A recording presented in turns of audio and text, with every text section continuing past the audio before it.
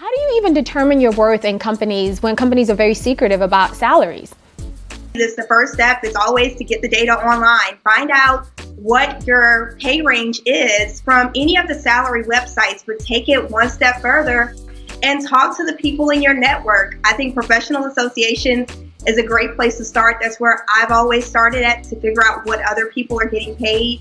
And also backing that up with using a trusted mentor and saying, hey, this is the company that I'm negotiating with. What do you think? Because oftentimes people talk and more senior people in company will have that inside scoop. I love freelancer.com because people post their rates. So it's a good place to kind of gauge where you are in terms of other freelancers and what you're charging for your services.